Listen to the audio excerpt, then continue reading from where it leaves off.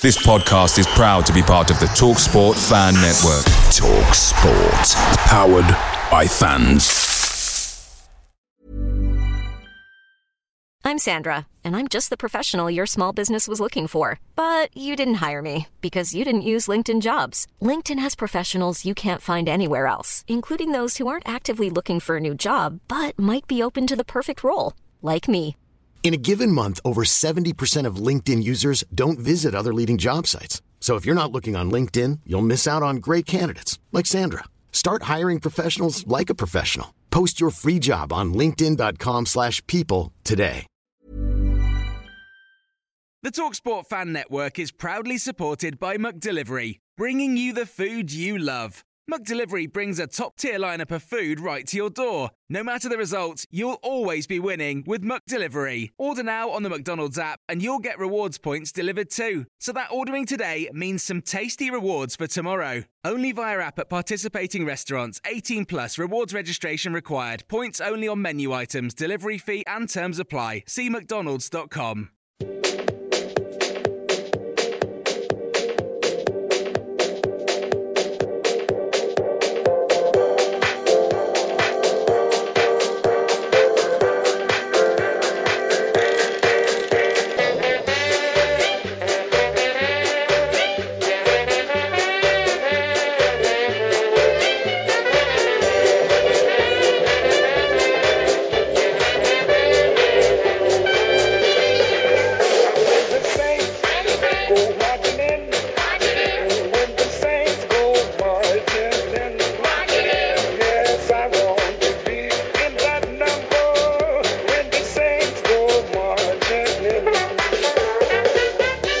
Welcome to Total Saints podcast. This is our last pod before the international break, during which we're going to take a short break, just signposting that early doors ahead of this season's final run-in. No, I didn't say our run-in there, you know the one I mean. Anyway, before that, we've a lot to catch up on, including Saints' march to the Arch, having reached the FA Cup semi-finals, and the final four out of 736 sides who entered this season, Shelley becoming McShelley, Danny Ings, Ralph Hasenhüttl and the SFC playbook.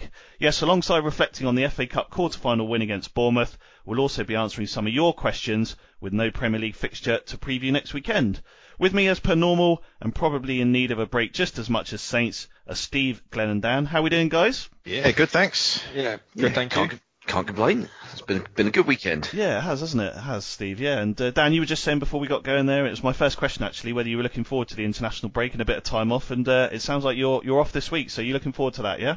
Yeah, I can't wait, if I'm being honest. Even though there's the kind of caveat, there's nothing to do at the moment. I just need a break. It's been pretty relentless covering Saints for the last 2 or 3 months. So yeah, just looking forward to switching the laptop off for a week. Although with this job, you're never quite off because all it takes is one text or one phone call, then all of a sudden you're back at work. But it'd be nice not having to get up first thing Monday morning and think, right, this week what are we going to do? Yeah. There's a slow cooker that needs unboxing. Exactly. You're the first person that's mentioned a slow cooker this weekend, and I normally know when Saints have lost because at least 2 or 3 people in my mentions on Twitter will mention, have you opened the slow cooker yet? Or the slow cooker's more interesting than this. So have people really got nothing better to think about? No, they don't. When they win, it doesn't get mentioned. When they lose, the slow cooker, it's phenomenal. It's a nice icebreaker, isn't it? It's become a bit of a sort of, a natural talking point when things are doom and gloom. I like that. It is. We've generated that. And I think I'm going to try and monetize it in the summer, actually, when I do move and unbox it. I mean, I've heard there's a kid in America that just opens toys on YouTube. I've not watched it, but apparently he makes millions from doing this. Yeah. So, and I'm told all the kids love it. So, I mean, I'm not aiming at the kids market here, but adults may like me unboxing a slow cooker. So, yeah. There we go. Watch this space. I think just finally, we could set up a whole Total Saints podcast drinking game, couldn't we? Every time you or we mention the slow cooker, someone has to do a shot somewhere or something like that. But there we go. And Steve, as regular listeners will know, you obviously enjoy England national football. Games over the next couple of weeks against San Marino, Albania and Poland for James Ward-Prowse and the rest of the squad. So I suppose looking at that on paper, it's going to get progressively more difficult. But are you confident of 3 wins? I was certainly very confident of 3 wins until about 12 hours ago when the German government decided that we weren't I think they called it a mutation zone, and the UK is now just high risk. So that now means that Robert Lewandowski will be available to play for Poland. So yeah, I mean that's kind of put a slight damper on things from that particular game's perspective. But I mean the other two, I don't see any issues. I mean, to be honest, I would like to think that Southgate will put out basically a second string team, basically all the players who have got kind of something to prove, with a view to sticking 10 past San Marino, because realistically that's the sort of level we need to be aiming at. Belgium stuck 10 past them a couple of years ago. Poland have done it against them as well in the past, and it's possible that top of that group between us and Poland could come down to goal difference, because this one for the World Cup it's done on goal difference and not head-to-head record. Yeah. I'm just looking at his goal. I mean, I've got to say, he's incredible, isn't he? In the last 5 years, 47, this is not even international level, this is club level, 47 in 43, 48 in 41, 47 in 40, 47 in 55, and this season he's got 36 in 42. He's some player. Lewandowski. Yeah. It frustrates the hell out of me that he's not mentioned in the same bracket as Mbappe and Haaland. But I'd have Lewandowski over either of those two at the moment. Yeah, I think he's that good. It's because of his age, though, isn't it? But we've got nothing to worry about because England have got Harry Maguire. 692 goals in 478 career games at club level. That's pretty impressive. Anyway, we digress, I know. But yeah, so we'll see what happens with that. Obviously, they got Jan Bednarek at the back as well, Steve, so we'll do well to get past him, won't we? But yeah, Glenn, obviously Ralph Hasenhüttl hasn't sounded overly delighted the last month or so about some of his players heading off to different corners of the globe during a pandemic. I know you won't necessarily have the same personal worry about them as Ralph does, but does it still seem a little bit odd that there's international football going on around the world, do you think, or not? Yeah, it's plainly ridiculous, but it is what it is. I think we've discussed this before, that no one out of the organisation of football is prepared to give any ground whatsoever and play less games or postpone them or put them later on. There is time to get these games in later on. I mean, the news changes every day about whether it's safe to travel abroad on holiday this year.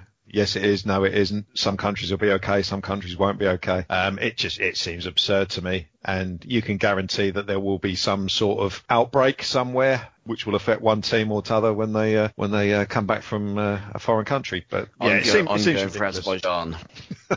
I reckon that'll be where it'll all be an absolute mess in the summer, Azerbaijan, because I'm pretty sure that they won't have been actually counting and getting things sorted. It just seems implausible that they've got any sort of handle on this. Indeed. All right. Well, as you say, yeah, hopefully everyone everywhere gets back safely, particularly Stuart Armstrong, third time lucky maybe. Anyway, speaking on global terms, we're looking forward to our next TSP VIP event with our global patrons this coming Wednesday at 8 p.m. UK time. Look forward to seeing those of you who can make it along. Steve, Glenn, Dan and myself will all be there in attendance. Okay, underpinned by those very same patrons, this is TSP 155.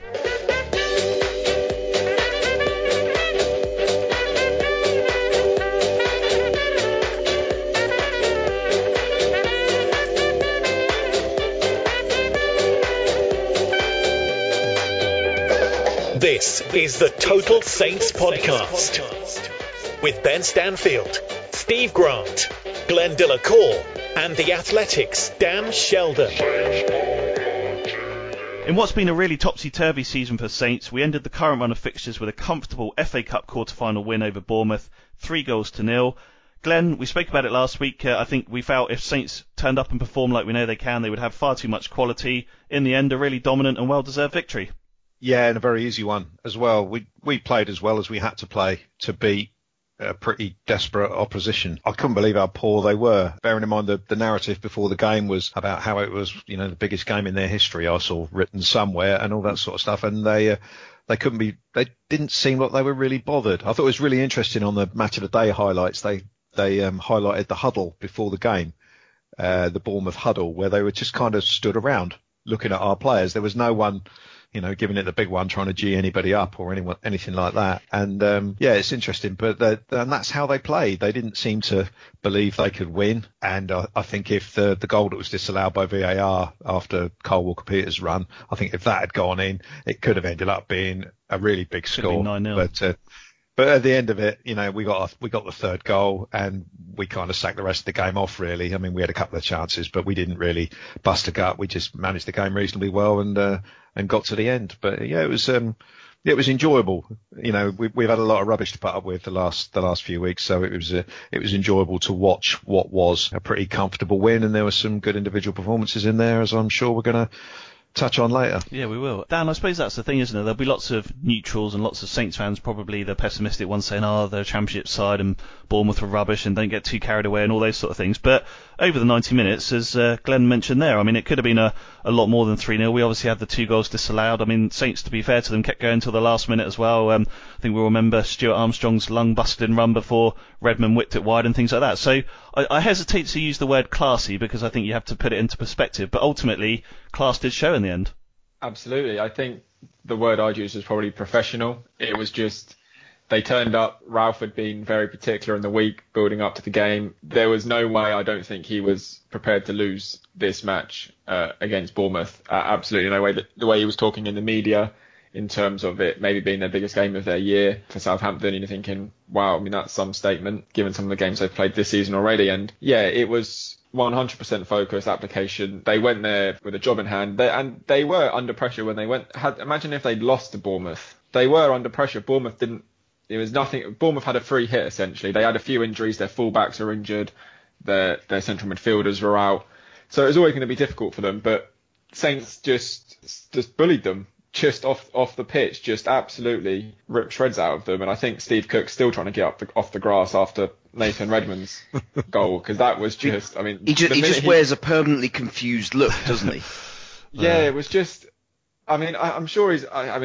I'm sure he's a really nice guy and stuff, but you're just thinking if that's the best you've got and like he's your cat, I don't know. I mean, maybe I'm being a bit harsh on Steve Cook, but the minute he talks a better game than he plays, Dan. That's what I get with Steve Cook. I remember interviewing him in a mix zone when I was a freelance, and he started, and it was ahead of a Southampton game, and he said, you know, we're Bournemouth and we want to dominate the South Coast, and then they went and lost, and it's just like there's a lot of talk coming up. Like, I think Bournemouth are obsessed with this game to kind of make it a rivalry. It's not, and yeah, back to the point. Yeah, brilliant performance from Southampton. It was all they could have done was turn up, win. They kept another clean sheet, yet to concede in the competition. Redmond, why can't he play like that every single week? Yeah, plenty of positives, but for me, the important thing is they have to replicate that level of performance against Burnley. Steve, Dan used an interesting word there, pressure. I think as we discussed last week, you know, pressure was all on Saints, but it was yet another clean sheet in this season's tournament, 4 in 4 games, and I think as probably everyone's seen, the last time that Saints won 4 consecutive FA Cup games without conceding a single goal in the same campaign was, of course,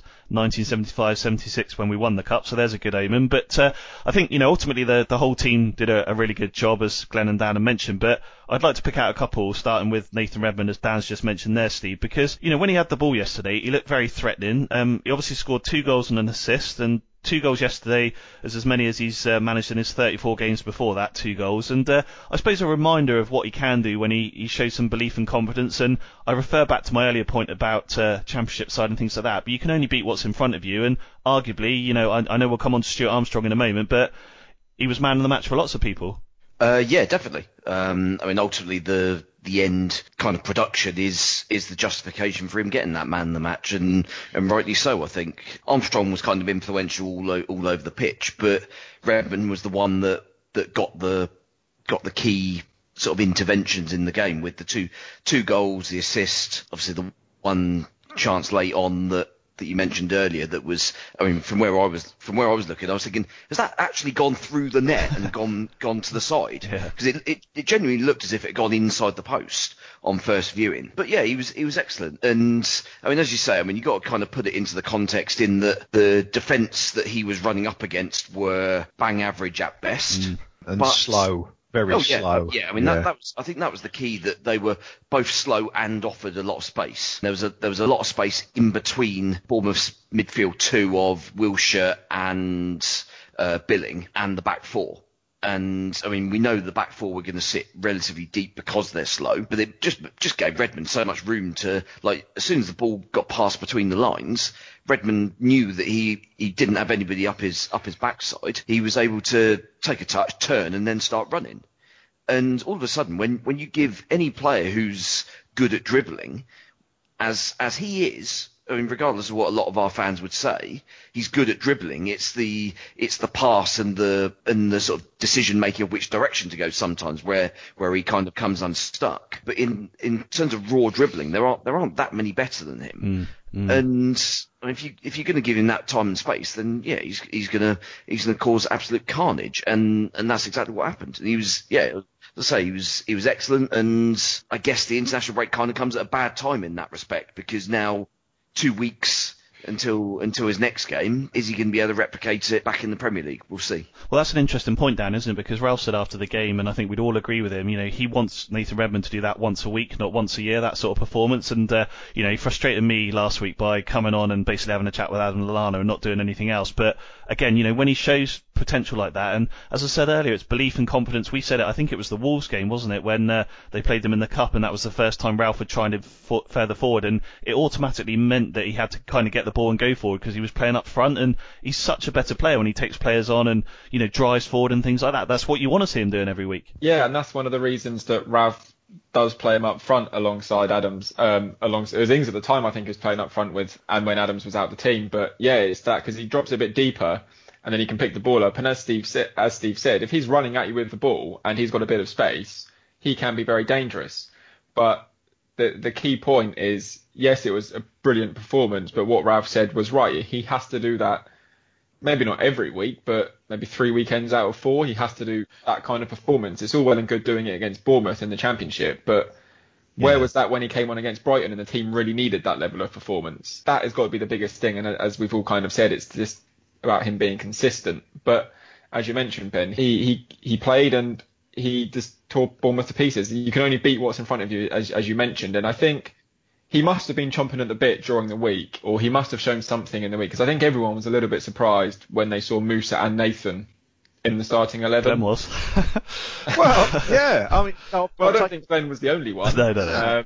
I've taken a bit of stick for that, but I kind of stand by it, because he didn't deserve to start the game, having been called out for doing nothing when he came on as a sub. You know, the manager. Ralph said that the subs made his team worse. Yeah. So he must have done something. There must have been something in the week that Redmond and Jennifer have responded to Ralph's criticism or whatever, but they must have had a brilliant week regardless, and it's capped off in that. And now there's an international break. I think it's probably, I know it's cliche that you never want one when you've just played like that, but I think it's probably a good thing, because it gives him a bit more time to kind of come off cloud 9 and focus again on, like, not getting too ahead of himself after that one performance, because again we have to see that against Burnley, and then it will count for something, in my opinion. But yeah, let's enjoy it for what it was. Agreed. For yeah. now. No, totally. And secondly, Glenn, I mean, obviously, Stuart Armstrong, I mean, I know we speak about him most weeks, but you gave him man of the match in the GDLC player ratings. I got your initials around the right way tonight. I also thought he was, exceptional across the 90 minutes. I think that's the thing, you know, in stops and starts,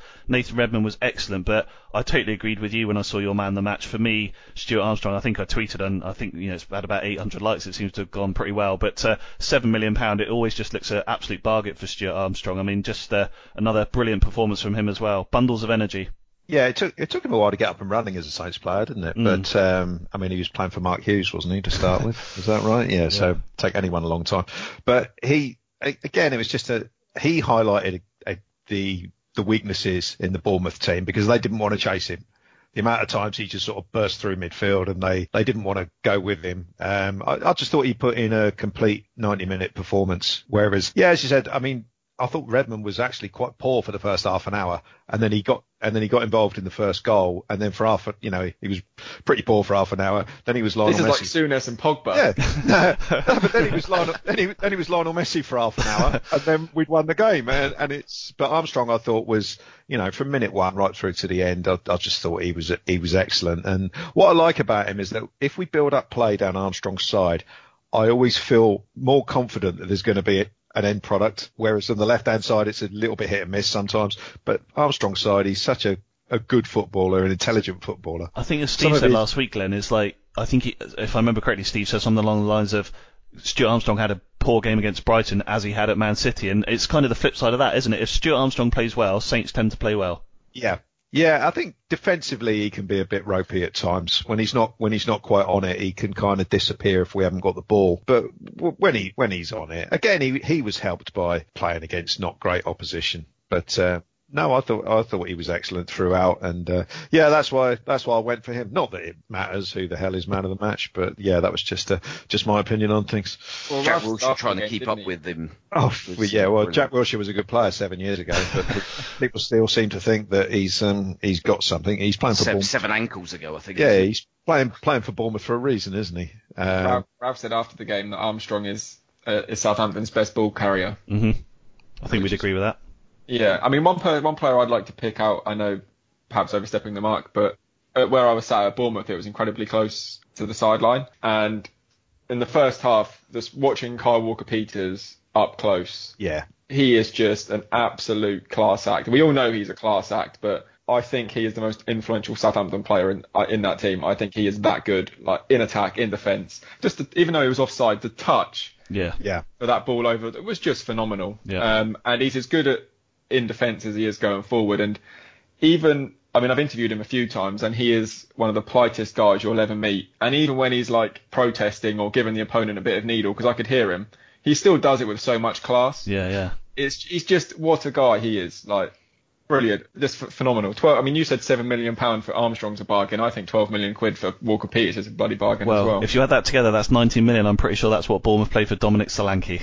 And what Southampton played for Carrillo. If not maybe Exactly. Cool. Yeah, let's move on from that one. But I suppose, just to sort of finally reflect on I suppose the overall game then, Dan, from Ralph's point of view as well. I mean, obviously getting to the semi-final, as it's been well highlighted, of course, his first time we ever saw him with Saints was in the press box with Martin Semmens and Ross Wilson and people like that, watching that famous, if you can call it that, Tottenham 3, Saints 1 game. I think Charlie Austin even scored that night, didn't he? And for him as well, to get to Wembley alongside the players and the fans, I mean, we've all got something to look forward to now, the other side of the international break. But for Ralph as well, great reward for his efforts over the last couple of years, and that tie that we now know will be against Leicester City. Yeah, I couldn't agree more with what you've just said. I asked Ralph about it after the game. I think this is he'd never gone past the second round before as a manager. So he's now in the semi-final. And as sad as it is, I was in the car on the way home from Bournemouth and I was thinking, I wonder if he'll wear a suit at Wembley. Because he obviously wore a suit at Leipzig for a bit in the Champions League, but hated it. So went back to the tracksuit. And I thought, well, maybe if they reach the final, he may have to wear a suit. But I mean, that was the one question I had going home, was what will Ralph wear? It's a big one, isn't it? It is a massive question. Yeah. It will set the tone. Yeah, I don't think we've got enough time to really investigate it now. I mean, it's probably something for us to all take away and come back with. That's something for like a 2,000-word Athletic article down the line. Definitely. Look forward to that. I'll find the German tailor that kitted him out at Leipzig and all sorts. Dear, oh dear. Well, here's what Ralph had to say post-Bournemouth via SouthamptonFC.com. Yeah, it was a good performance. We knew that it is a tough game here. I think it was important to have the right mindset against this team. We know that they were very focused on this game also, and we knew that it's a big chance for us to achieve something big. And for us going to Wembley now, it's only the semi-final, but it's the first big step, I think. And I think we could feel this from the first minute today. This team really wanted to go there, and this is the right mindset. And then combined with a good game plan, I think, where we have worked very hard during the week to get this, leads to a very, very good and deserved win. I had a few very clear meetings this week, I think, to tell them what I expect from us for this club on the weekend, and it looks that everybody was very, very clear what we have to do today. And I think when we are working like we did today, and when we are playing like we did today, quick, not always turning back, more in front, then we are a good side. And I think today we showed that we have this quality. Fantastic, to be honest. Absolutely dream for me also as a manager, and to go there and to play a game there, it's fantastic. And I didn't really think about it so far, to be honest. I was so focused on the game today. It will come when the time is ready. Now we have to focus on the league again, and then hopefully have the time to concentrate on this game. Steve, I suppose, over the last few weeks, we know it's been a tough run for Saints. So how much of a boost do you think the Wembley appearance can offer them now? Because I suppose the flip side of it is sometimes you look at teams that are struggling, and when they've got a Wembley type appearance, it can kind of deflect the attention away from the league. So I suppose it can go both ways, but ultimately, if we're trying to be positive here, something that can boost morale. And as Dan said earlier, the last thing they wanted to do was lose that game yesterday. So it's a win and some confidence heading into the international break. Yeah, I mean, you've got to be in it to win it, haven't you? As they say. I mean, whoever we drew out of the hat was always going to be a difficult one. We're always going to be the outsiders in that draw. So I think we've probably done okay with the draw, and we go into it with an idea of how we can win, and then it comes down to on the day. And I think we're kind of fortunate in that there's only either 2 or 3 games between now and the semi-final. In fact, 2, I think, isn't it? Burnley and West Brom. Yeah. So, and those are 2 games that you would think. I mean, Burnley's one of those that can go either way. But West Brom away, that's a game that you've got to be targeting to win. And then you go into the semi-final against Leicester, full of confidence. You just got to win, and and you've put to bed any slight lingering doubts about relegation. And you go to Wembley and kind of pressure's off to an extent. Yeah, I mean that semi-final a few years back against Chelsea was kind of similar in terms of the position we found ourselves in, and obviously huge outsiders against Chelsea. But for probably an hour of that game, we were well in the game. Chelsea didn't really threaten in the first half, and then we switched off after half time for them to give them the lead, and it was always going to be difficult at that point. And that's basically what we've got that's going to be our issue is individual moments. I mean, at the end of the day, if you get beaten by a better team, then fair enough. But if you go off the pitch knowing that you've competed through 90 minutes, but the kind of swing events have been self-inflicted, and you've come out on the wrong end of it, then that's when kind of you have those sort of lingering regrets and what ifs and things like that, and that's kind of what you need to guard against in a sort of big semi-final or final, really, I think. Yeah, it's weird how it's worked out this season, because obviously we played Arsenal in the Cup, then played them in the League. We then played Wolves in the Cup, we then played them immediately in the League. Because the Crystal Palace game is now going to be arranged, looking at the fixtures, we'll obviously play Leicester, and then at the moment, because Crystal Palace will be rescheduled, the next game in the League will be Leicester City. So it's funny how it's worked out, isn't it? There's a boring stat for you. But Glenn, just before we move on briefly, your reflections on the draw. I suppose for all of us it was avoid Man City and you got a chance. Yeah, I put a little poll on Twitter saying, just as the Leicester Man United game kicked off, who do we want? And the consensus was Chelsea.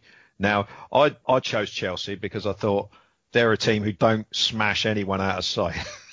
Because we've got a bit negative about things recently. I thought, we know Man United can smash us out of sight, and we know Man City can as well. So I was picking Chelsea. I assumed that Man United were going to beat Leicester, I have to say, and they were garbage. And and Leicester were very good, so they totally deserved to go through. Fair play. I mean, today's the sort of game that at the start of the season, United were turning that around in the second half and winning.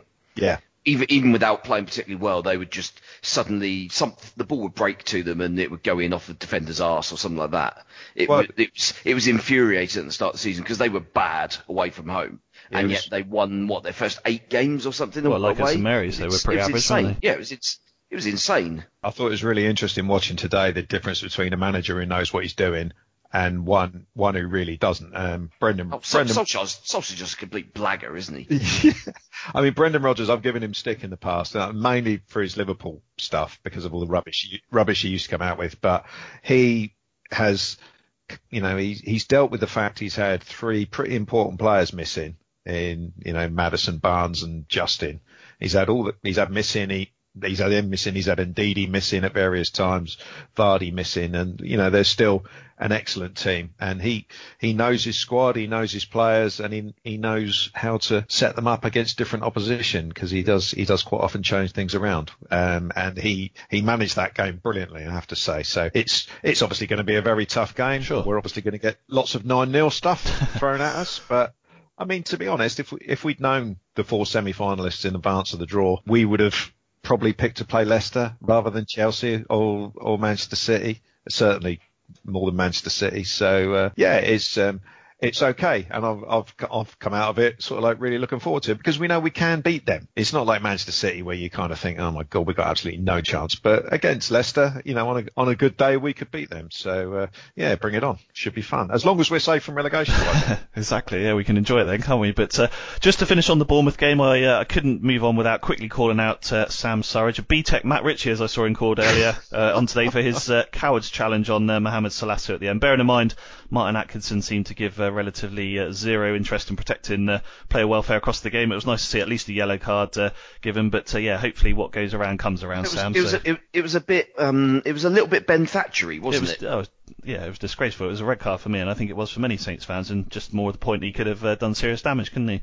Idiot. It was an ice hockey challenge, for Christ's sake. I mean, it was ridiculous. Yes, there we go. Anyway, finally down then, Che Adams was unlucky to have at least one goal ruled out. Fantastic finish for him, actually. Obviously, it was correctly ruled out by VAR at Bournemouth, but earlier this week, Shelley, as we all love to know him now, has become Muck Shelley, having been called up by Scotland. So I was just going to ask Dan, just to finish this section, what you made of that decision by Shea, because I know Ralph said that you'd obviously discussed with Shea about it and things like that as well. And I suppose just how much you think international football can help develop his game, because that's something we all want to see Shea doing, right?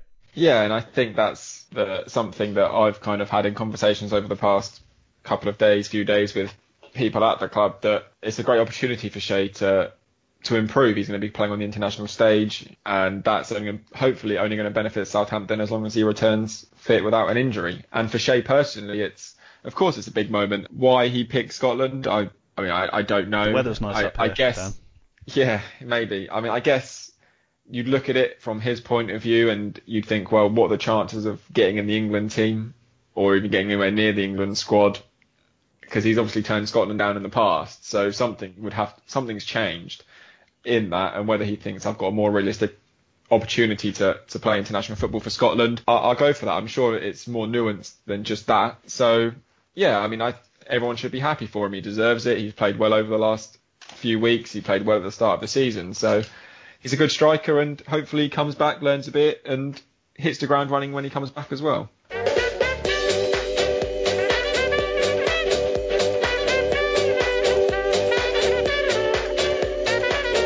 This is the Total Saints podcast, proudly underpinned by our TSP patrons. Okay, to finish this week's pod, with no Premier League fixture to preview next weekend, I'm going to get the guys to answer some of your questions about Saints. These concern Danny Ings, Ralph Hasenhüttl, and more Ralph Hasenhüttl in the playbook.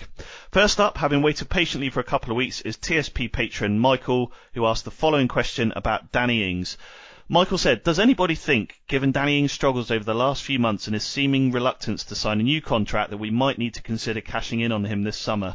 With another transfer window looming where we will likely have little to no money to spend, and with key areas in our squad that need strengthening, surely we can't risk losing him on a free in 18 months' time, and may just need to bite the bullet if there is interest from a team which is competing in Europe. Glenn, let's get your sort of fans view on it first, and then Dan, maybe we can get your sort of neutral expert thoughts on it, if that's all right. So Glenn, do you think we're going to be almost encouraged / need to sell Danny Ings this summer or not? I don't think we're going to need to sell him. It's an interesting one because, as Steve has quite often said whenever this question has come up in the past, who's going to buy him? You know, who's going to buy him? I mean, West Ham is the one I thought of as a possibility because they haven't got a striker, but I just West Ham are an outside bet to qualify for the Champions League, but who knows? I mean, the fact that he's had another kind of injury-plagued season is not going to go well for him with regards to attracting another club. If he'd have had another season like last year where he'd scored 25 goals and played 40 games, then it may have been a different story. So I don't think we're desperate for the money. We paid 20 million for him. If we sell him now, what fee are we going to get with 1 year left on his contract? It's going to be 20, 25 million tops, I'd have thought. Is it worth keeping him for another year and him going out of contract? I have a feeling that he'll be waiting until the transfer window, waiting to see if there's any interest. And I don't think there probably will be that much, and he'll end up signing a new deal with us. Whether it will be for the amount that's been agreed so far, I don't know. There may be a bit of cat and mouse go on where Saints will probably knock the money down a little bit if it doesn't get signed by a certain time. You know, Martin Semmers always talked about, you know, wanting to plan for next season or wanting to plan for the following season. So, you know, God willing, we'll be safe, and we know we'll be in the Premier League. He and Ralph will want to know whether Danny Ings is going to be there next year, because obviously if he's not, we're going to need to recruit someone else, because if we don't, then we are going to be really struggling next year in terms of scoring enough goals. So yeah, it's all going to play out. I hope he stays, because I think we're going to struggle to find a player as good as him when he's on form. there's not many clubs of our stature who have got a player as good as him up front. And we all know that to buy forwards costs a hell of a lot of money. So I would rather he stayed, but I think every outcome is possible at the moment. Yeah, Dan, look, it's probably 6 weeks or so since Ralph and Saints and that have really had to go into a lot of depth. It's sort of gone back into the background a little bit, hasn't it? But of course, Danny's been injured during that time as well, and I couldn't agree more with Glenn. You know, firstly, we want to see him back fit. Hopefully that will happen after the international break. I think we'd all love to see him stay at Saints. But do you think the goalposts have moved for either side during that window, Dan? Or do you think it's still kind of, you know, momentum and sort of waiting and seeing what happens in the summer? I think the goalposts have moved from Danny's side, if I'm being honest. I think I agree with everything Glenn said, by the way. And one point I would hammer home is that if Danny had had another season like last year, then you would have had clubs, the top end of the league, that would happily pay 30 million quid to take Danny Ings, or I think to take him away. You know, they'd pay over the odds for a player in the final year of his contract, but if he scored 20 plus goals 2 years in a row, they can afford to do that whilst they wait for a Haaland or someone of that ilk. I think the fact he's been injured and he hasn't been as productive this season as last season, even when he's been playing, his goal scoring record hasn't been as good. I think that does dent his chances of getting a big move. Now, whether that big move would even be there, I honestly don't know. I mean, I'm not talking to people at Man City or anything like that. So, I mean, I'd be surprised at this stage, given the injuries, the scoring, if it was to end up in him going to a club like that. I think West Ham is an interesting one, but from conversations I've had, it doesn't sound like he's entirely keen on West Ham. So if he's aiming for the Man Cities, then I just don't think Man City are going to come calling now. I just can't see it. I don't know why they would. I think they would have had he, again, as I said, had a really good season, because they can justify spending that sort of money on a 28, 29-year-old with no sell-on value. It's kind of back pocket change for them. However, I think in terms of, again, what Glenn said, it gets to a point, and it got to this point with Pierre, where it became clear he wasn't going to sign the contract. And at that point, you start looking around. All right, okay, well, we need to plan for life after Pierre now. Look what Ralph did in Project Restart. Now, I know from conversations I've had that if it became clear that Danny wasn't going to sign a contract, and in the summer a club, let's just use Tottenham as an example, because we were talking about Pierre, so let's use Tottenham. If Tottenham came in with a bid, I don't know, that was just kind of insulting, Southampton... So they're usual MO then. Yeah, they'd probably rather keep hold of him for another year, because I mean, he could be the difference in like £10 million in prize money in terms of league position. On his day, he is that good. I think if they get to a position where he's not signed, and then someone comes in with kind of 20, 25, and Danny's made it clear that he's not going to sign, then I think you have to seriously take a look at that offer, because that gives you the money to go out and buy one striker or maybe two strikers. They may not be as good as Ings, but by the by, I mean, top strikers are hard to come by these days anyway. So I think that's kind of where we're at. I think it's still at an impasse. I don't think there's been any kind of significant breakthrough. I think Danny's still waiting to see what his options are. Southampton, as has been reported countless times, have offered him a new contract. It would make him the highest paid player at the club in the club's history, etc., etc. So that's where we're at, and he's still not signed it. So yeah, there's not a lot more to add than that, unfortunately. No, great. Well, thanks for the answers, guys. Thanks for the question as well, Michael. Okay, next is Jake, who sent a question via our totalsaints.co.uk website. Steve, I'm going to come to you on this one. Jake asked, what are your opinions of Ralph's rapport with other backroom staff? I don't want to labour the point, because I know it's been discussed since Raul leaving and Kit Spichler's appointment, but it does strike me that there is a lack of involvement from other coaches. Conspiracy, ? Trying to find excuses, ?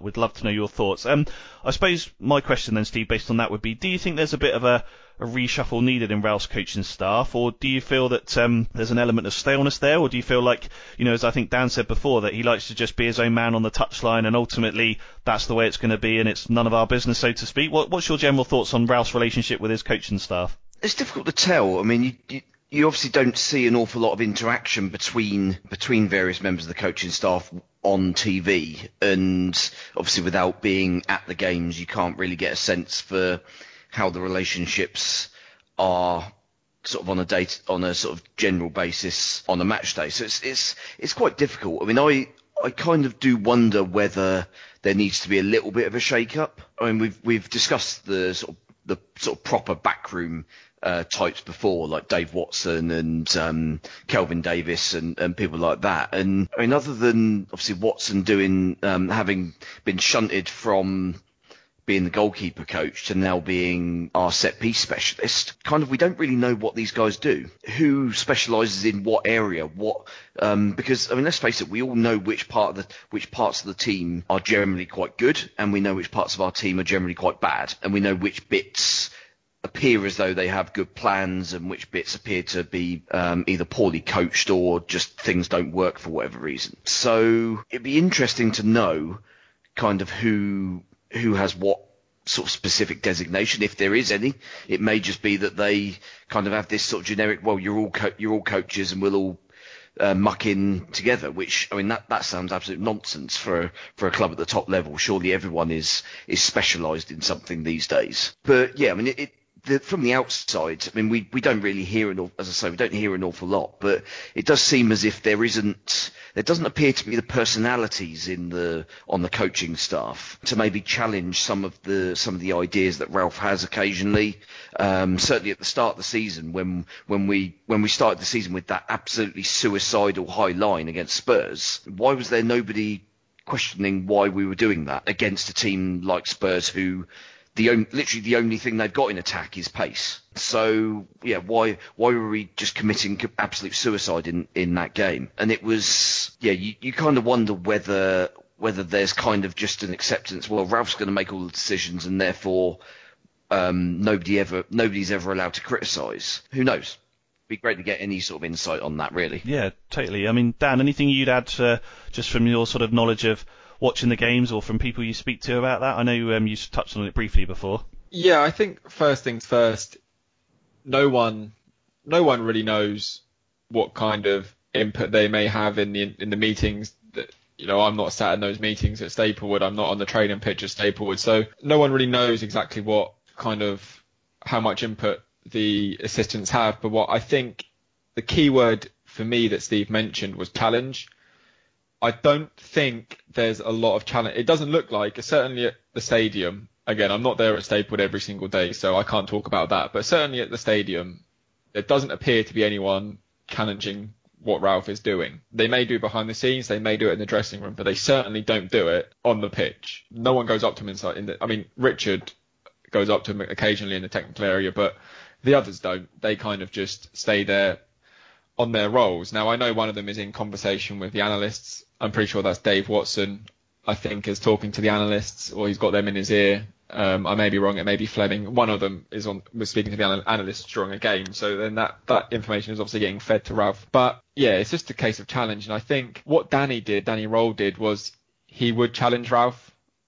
I think he know he challenged Ralph. So, I mean, I don't know. It's tough to answer what they really do, because we're not there. We're not at Staplewood. We're not in the meetings.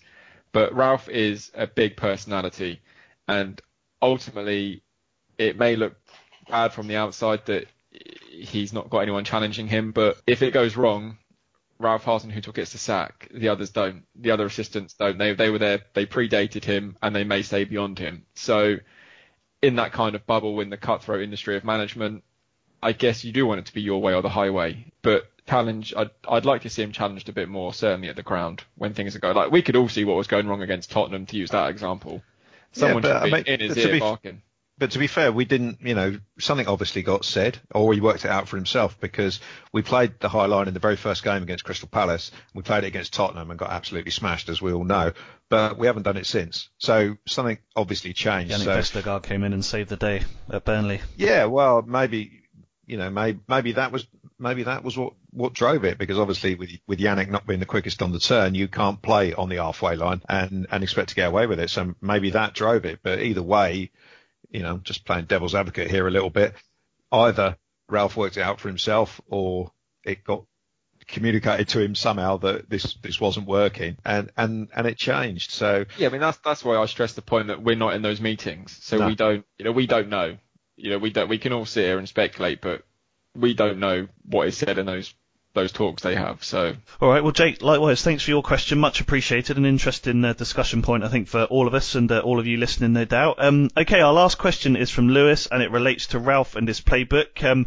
Lewis says, and it's a bit of a long one, guys, so bear with me. I'd like to ask for your thoughts on the new SFC playbook. It may seem slightly short-sighted to ask this when we're in the middle of a poor run on the pitch compared to earlier in the season, for example, but I'm thinking longer term, really.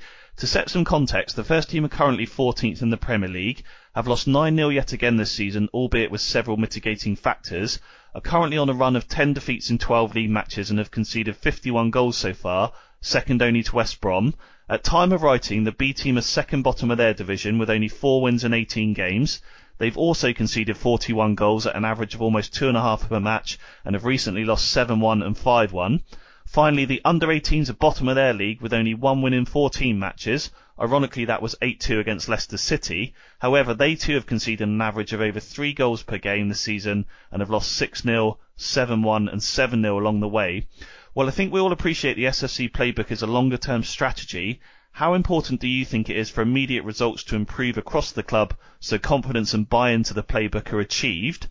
Also, do you think we have the players and or coaching staff currently at the club to successfully implement the playbook, or is there going to be a real need to scout the right players at all levels and coach the coaches to help embed the proposed playing styles which will ultimately reap the planned rewards? On the flip side, what if it doesn't work? The club seem fully vested in this playbook, but as mentioned just now, the current setup top to bottom seems to be highlighting just how much work there is to do. Lastly, I appreciate due to the significant number of injuries in the first team over the past few months, lots of lads have had to step up from under-18s to B team and B team to first team, so do you think that could be one of the main reasons in some of the early playbook challenges? Anyway, would love to hear your general thoughts. Cheers, Lewis. Crikey, I'm worn out. Good question though, Lewis. Dan, look, you're probably the closest to this of all of us, having spoken with Ralph a fair bit about it, regularly watch games. I know you interviewed Matt Crocker, didn't you, before the season started about the playbook and things like that. So, in a nutshell, Dan, are you confident the playbook will work if it's given time? Ben, can you just read out that question again? I didn't get it. Whew, right, here we go. Right, this question's from Lewis. Just say no and no, move on. I can't, Dan. It should have been. No, it was a good question. It was a good question. I think one that probably needs answering. But I think within the question, I think Lewis kind of answered a few of the points himself. This is clearly a long-term thing. Now, the results are bad. There's no getting away from that. But the players that would normally be playing for the B team are training with the first team, so they're not playing for the B team.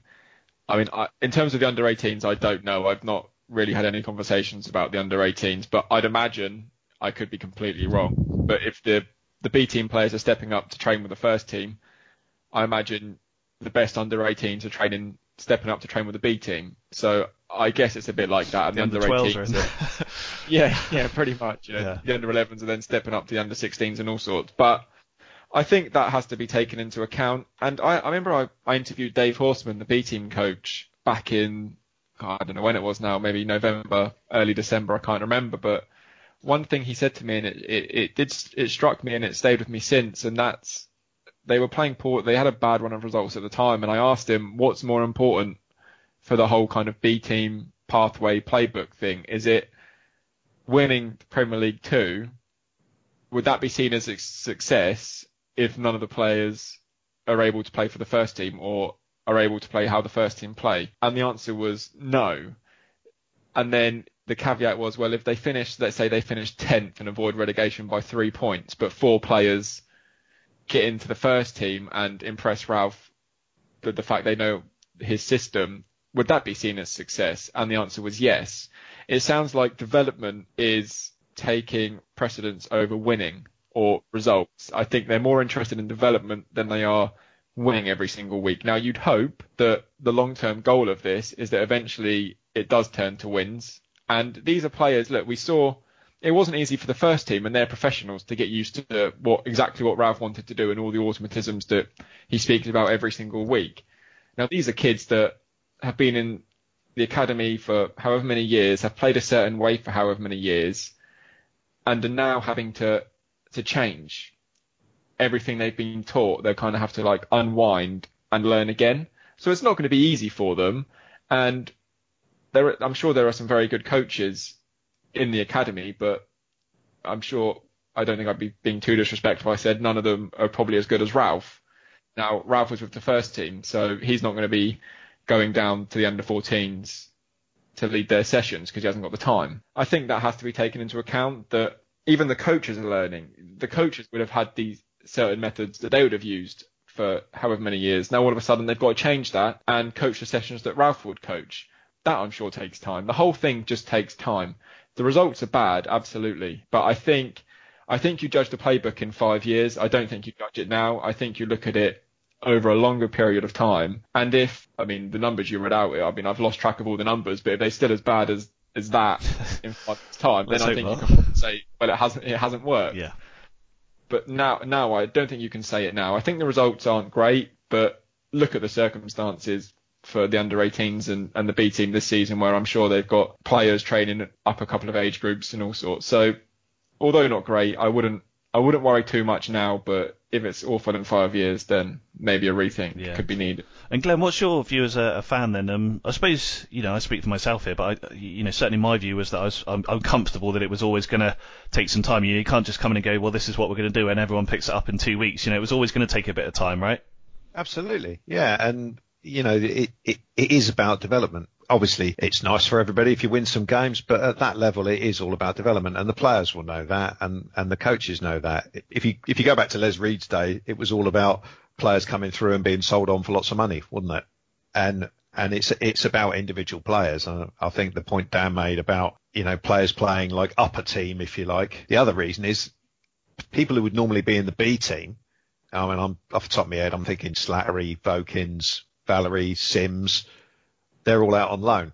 They would be in that B team, so the B team would probably get better results. But for whatever reason, we've decided that it's best for those players to be out on loan because it's better for them individually. So it's about those individual players' development or moving them on eventually. That is seen to be more important than the B team getting good results. So, I'm comfortable with it. And yeah, Dan summed it up really well there. You obviously don't want to be getting smashed every week because no one enjoys football very much if you're getting smashed every week. But it is a long-term thing. And, I think the results are very secondary to how the individual players, develop. So, we've had some, Nathan Teller is a very good example of a player who has come on leaps and bounds because he's learned to play the way that Ralph wants a winger striker to play. He was a real, whenever I saw him sort of play for the B team and in videos and stuff like that a couple of years ago, he was a real sort of chalk on the boots winger where he played really, really wide, and now he comes into the first team. And, he has an impact as a substitute and hopefully that will improve. He's not playing that way anymore. He's trying to learn how to play more like Stuart Armstrong than a winger who hugs the touchline. So it is a long-term thing and people are going to have to be patient with it. And you don't want to be getting beat by some of the headline scores that we're seeing, the 6s and 7s and stuff like that. But I think there's a bigger picture here. Yeah. Just finally then, Steve, as Lewis mentioned, the club have, really invested in Ralph with this. We know that. But as fans, we should want it to succeed. And I'm not saying that Lewis didn't say that, but ultimately, we shouldn't be sat here going, well, hopefully it'll fail because then we can come up with another strategy. We want this to work and, we need to probably support it and the stats are there at the moment. But as Dan said, over the next 3-5 years, start seeing players come through and that sort of pathway has been mentioned before and start to see the fruition of it, which is going to help the club top to bottom. Yeah. I think ultimately we've seen kind of glimpses of how that's the style of play that he wants can work and can succeed. And when you see the results it gets when we play it well, then why wouldn't a fan want to see their team at all age groups playing the same way? Because it creates a pathway and it creates a kind of natural progression. It means that if you sell a player, then theoretically there's another one waiting in the wings to take their place, or you go external and you go and scout someone who has the attributes you're looking for. I mean, let's face it, if that playbook was of the sort of Pulis style football, then people would probably have a little bit more justification in wondering what the hell we're doing. But I think when they see you kind of hear about the progressive nature of it, and you see the evidence of it in some of the play that the first team has has put together, if you can get the kids playing the same way from a very early age, then yeah, I mean that on the face of it, that sounds entirely positive. And ultimately, what's the point if you're gonna dedicate time and money to putting this in place? What's the point in ripping it up after 18 months just because the kids are getting a hiding off players who are probably 2 or 3 years older than them? It's the sort of any sort of backlash to it seems to be a little bit short-sighted at the moment, I think. Yeah. And just one, if I can come in quickly, and make a point, because I think it's a really interesting topic that doesn't get covered. Well, certainly we've not really covered it on the podcast, I don't think. It's not Ralph's playbook either. I mean, Ralph obviously had a big input, but this wasn't Ralph coming into work one day and saying, right, board of directors, your academy's this, that, blah, blah, blah. This is what it has to be like, and you're going to make it in my image. This was a collective decision that just made sense. As Steve said, why would you want your under 23s playing differently from the first team? It just doesn't. I mean, I think what frustrated Ralph was when he came in and he was going down and getting the under 23s to come up and train. It just took too long. He needed players to come in and make an impact in training or playing straight away. He took Tyreek Johnson up, and he went through a stage, didn't he, when he first came in, and he bought all these Marcus Barnes, I think, was another one. There was a few, weren't there? And he just grew frustrated at how long it was taking them to get used to him. Now, if Ralph leaves, or when Ralph leaves, this playbook doesn't then get ripped up. Exactly. It will still be there. This isn't.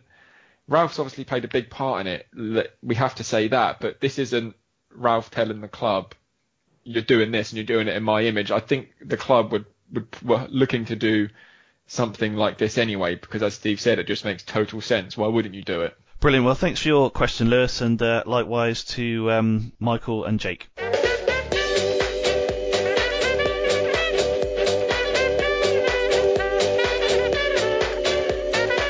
You're listening to the Total Saints podcast, going to the heart of all things Saints FC. Well, that's it for this week's TSP. We very much appreciate you joining Steve, Glenn, Dan and myself. We'll be back in a couple of weeks to reflect on that tough-looking battle with Burnley in the Premier League. Patrons, we look forward to catching you on Wednesday evening at 8 p.m, and we can all spend the next few weeks dreaming of some potential Wembley success 45 years on from our most famous achievement. Until then, keep marching in. 'Cause we all need these colours. We all believe these colours. When our hearts on the line, we cry tears of red and white. When I need a friend, I go down to Trafford and we sing these colours till the end.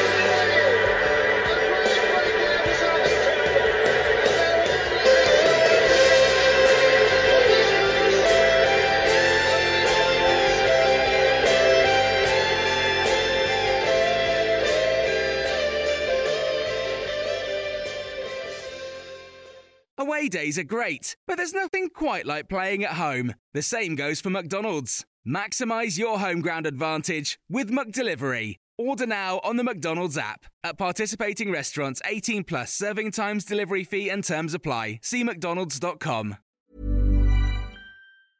Even when we're on a budget, we still deserve nice things. Quince is a place to scoop up stunning high-end goods for 50 to 80% less than similar brands. They have buttery soft cashmere sweaters starting at $50, luxurious Italian leather bags, and so much more. Plus, Quince only works with factories that use safe, ethical, and responsible manufacturing. Get the high-end goods you'll love without the high price tag with Quince. Go to quince.com/style for free shipping and 365-day returns.